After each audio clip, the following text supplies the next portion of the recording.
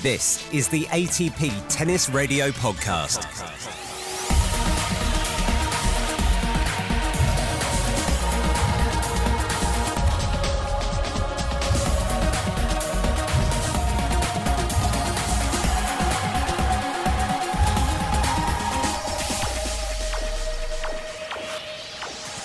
Then there was the news that the Bryans have decided to retire, with Bob and Mike saying, we still love competing, it's in our blood, but it's no fun getting our bodies to the stage we need to get them to compete at the highest level.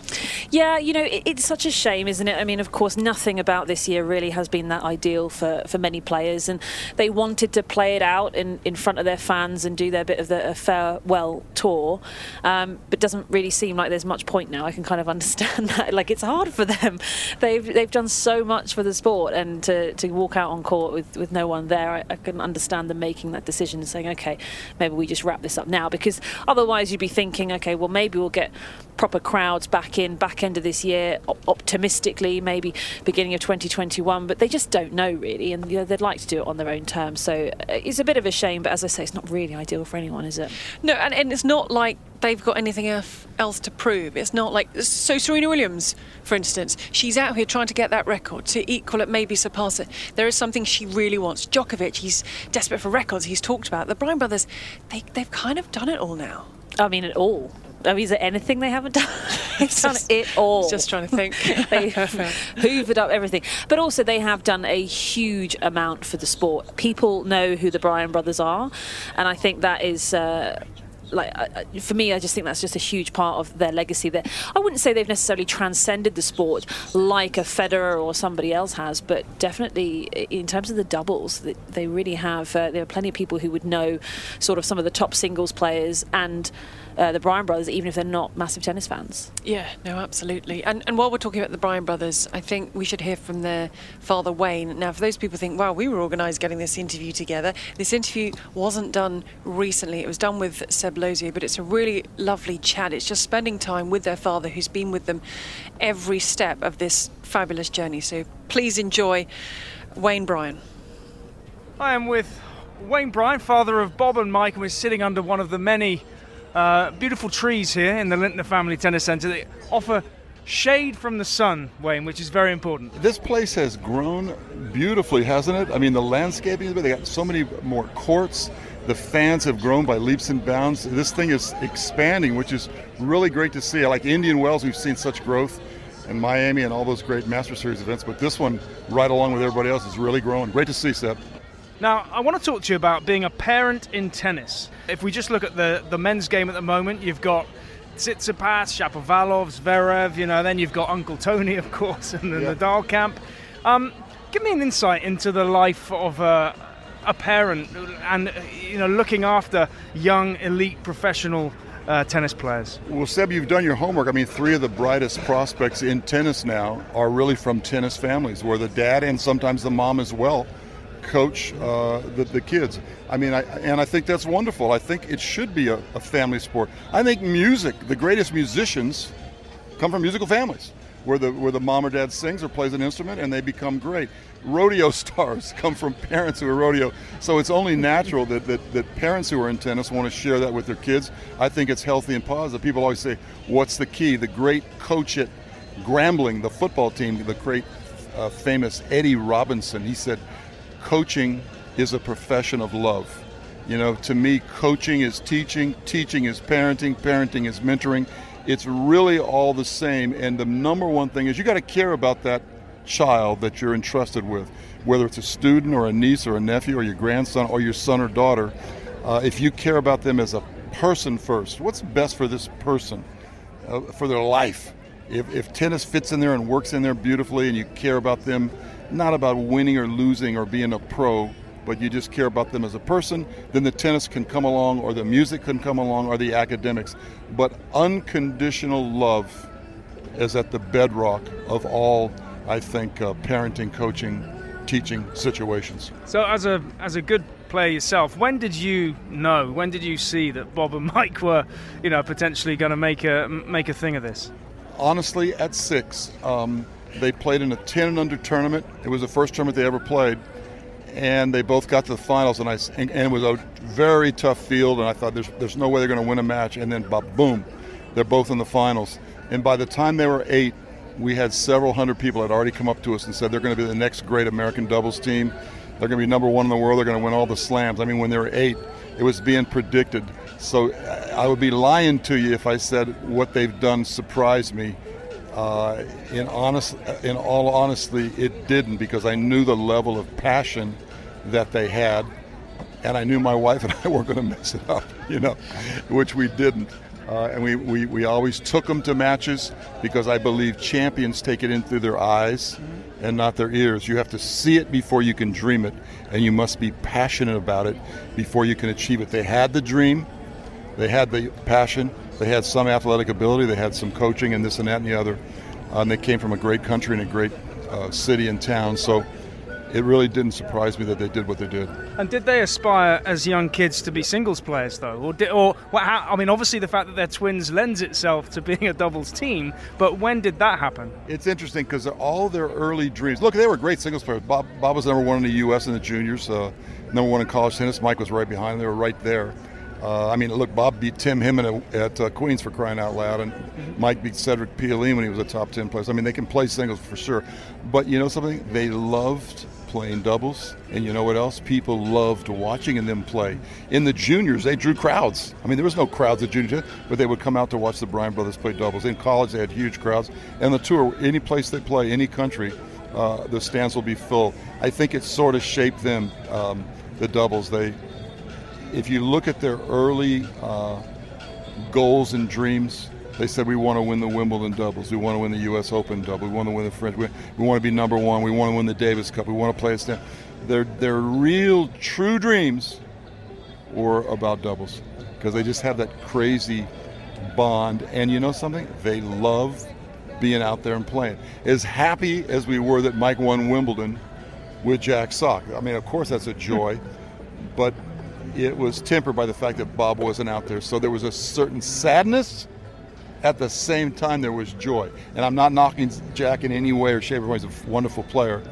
But it's a beautiful thing when the boys are out there playing. And when they were young, was there ever a concern that in just doing tennis, they were going to be they were going to lack balance? Or did they do other things? Did they play other sports? Were you mindful that you needed them to be rounded sort of sportsmen as well? We really feel if you're going to be great, you got to get after it. I mean, they were passionate. They wanted to be tennis pros since they were 6 years old. So it's just tennis. They wanted to play at Stanford. They want to play on the tour. They want to play. They had all these huge dreams. Well, you can't have these huge dreams if you're playing a lot of baseball, a lot of soccer, a lot of basketball, a lot of gymnastics, a lot of swimming. Did they do those things? Of course. They can swim. They can shoot baskets beautifully. They can play ping pong. They can play golf. They can hit a baseball. They can do it all. They just don't excel. They didn't go after that. They went after tennis in a passionate way. But they do have a secondary passion, and that is music. They're incredible musicians. They've got a great CD out. They've played with the best bands in the world, the best musicians. They have a 5-piece band that'll blow your mind. They play Indian Wells.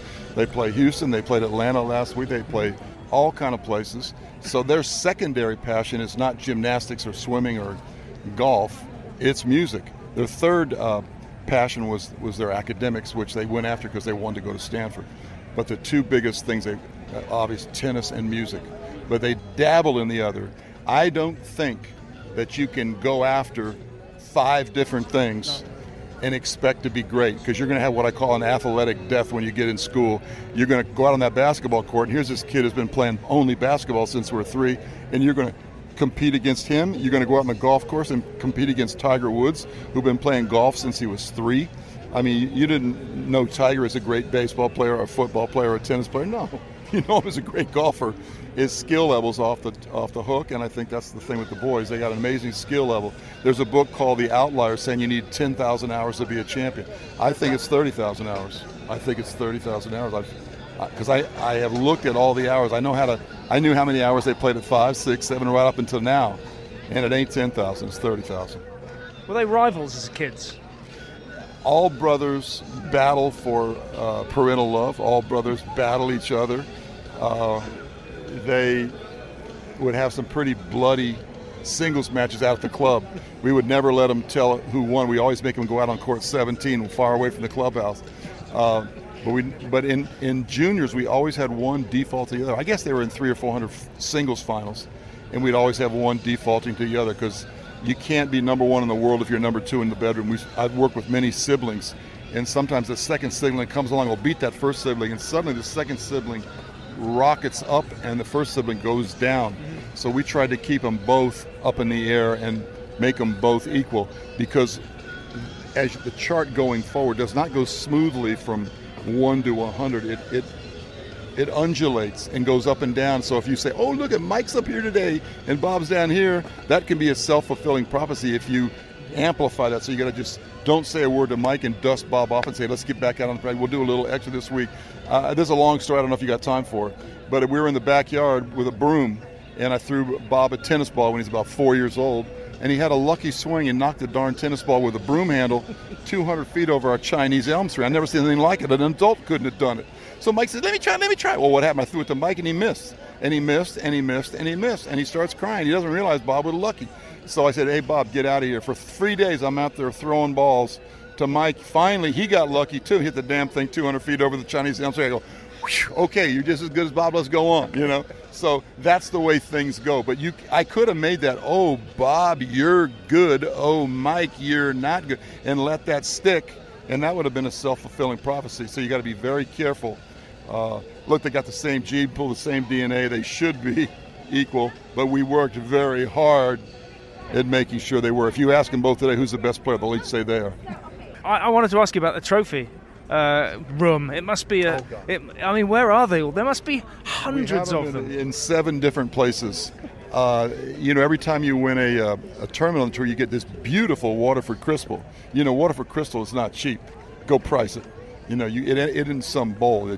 I hate to say we put guacamole in those things, but I've got a tremendous amount of trophies, and they have 8 homes, and we got stuff stashed in warehouses, and we'll never be able to. We got an obscene amount of Waterford crystal. And you're going to keep. You've kept it all, which is the nice thing. Give me your address. I'll be happy to send you 10 or 15 items. If you ever get in hard times, you can go hawk that stuff for $500 a copy, and you'll be fine. I'll give you my address. That would be great. Yeah. I just wanted to ask you as well about yourself, because you played. I heard you during the double showdown. You saying you're on tour. You went to New Zealand as a player. Yeah, but I was just a donkey. I wasn't. You never heard of me. I was just a mediocre. Hey, look, I played number 1 on my college team. I'm in the Hall of Fame for my college. I'm in 3 Hall of Fames. But you're not going to read about me in any pro record books. That's right. I was a mediocre pro player, but low end. But I'm a pretty good player. I know how to play. I'm a good coach and blah blah blah. But no, I was not a great player. And what do you do now?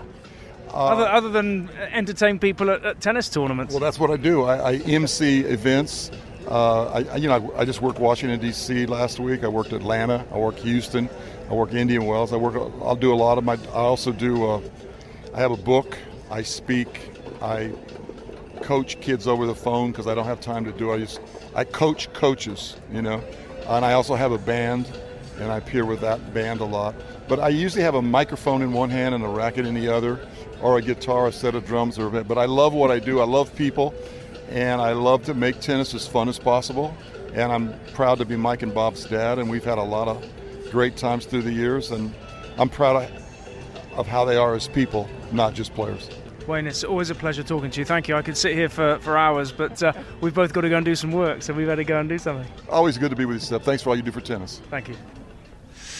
Wayne Bryan speaking to Seb. That was Cincinnati back in 2018, and I've had the pleasure at various tournaments, including Indian Wells, to be in the crowd when the Bryan Brothers band and dad and everyone's up on stage, and what they've done so much for tennis, but just focusing on the doubles game, they have changed that game out of all recognition in terms of bringing people into the sport, the way they play the sport, the influence they've had. We talk about Serena Williams being an influence on people, but the Bryan Brothers have done something very special for their part of tennis. Yeah, and being doubles specialists as well that can draw crowds. Yes, we've always seen the singles players that are also very good at doubles and win lots of titles, draw big crowds. I think we could also say that the Woodies were in that category a little bit before. The Bryans, very popular indeed. speed, but I think the Bryans taking it to a whole new level, particularly out in the States. And I mean, you would just never see a Bryan Brothers match with no one watching or with few people watching. It was always packed out in terms of one of the outside courts.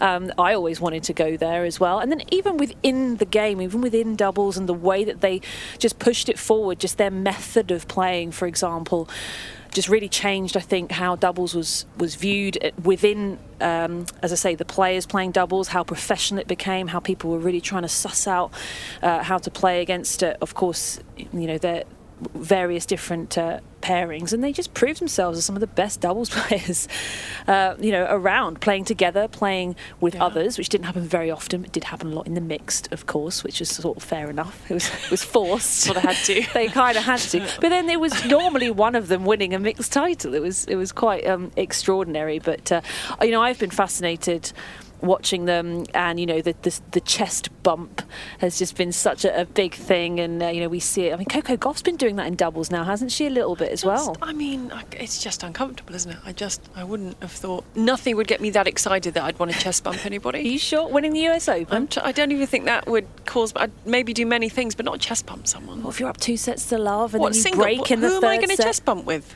Playing doubles. Playing doubles. I'd just whoever helped me win this title as a team, I'd just give them a cuddle. That's it. Yeah. Well, a couple of times they've been quite enthusiastic. That one of them's nearly fallen over, which has always been entertaining. But it's just been a fantastic story for them to make a really strong career, not just kind of scrape by and have kind of a decent career being a doubles player, but actually saying we're famous, we're successful, we are professional tennis players. They are so well respected within the world of tennis for everything they've done. Yeah, they both got families now as well. There is a life after, and you talked about it would be weird for them to come back and do a retirement lap with no crowds. They wouldn't be able to chest bump as well. So, I mean, you can't have that. Oh, is that not allowed? Well, because in the doubles now, there's no speaking behind the ball with the hand, and because you don't want to be spreading it. You tap rackets. Yeah, so it's a little bit. Andrei Rublev in the first round with Hashanov went to sort of shake his hand to start things off, and he was sort of waved away by the racket of Hashanov, saying, "Don't come near me." So it's all a bit. Well, that probably added to their decision. Well, we can't chest bump, so no chest. So we're out. We were done. Bryan Brothers, that was a really lovely interview. I'm sure if you go on our ATP Exclusives channel, you'll find that interview with Wayne Bryan. It's great. Coaches, parents, players, all sorts, and you can find that on the TuneIn Radio website now. If you like this podcast, please search the iTunes store for ATP Tennis Radio to leave a review.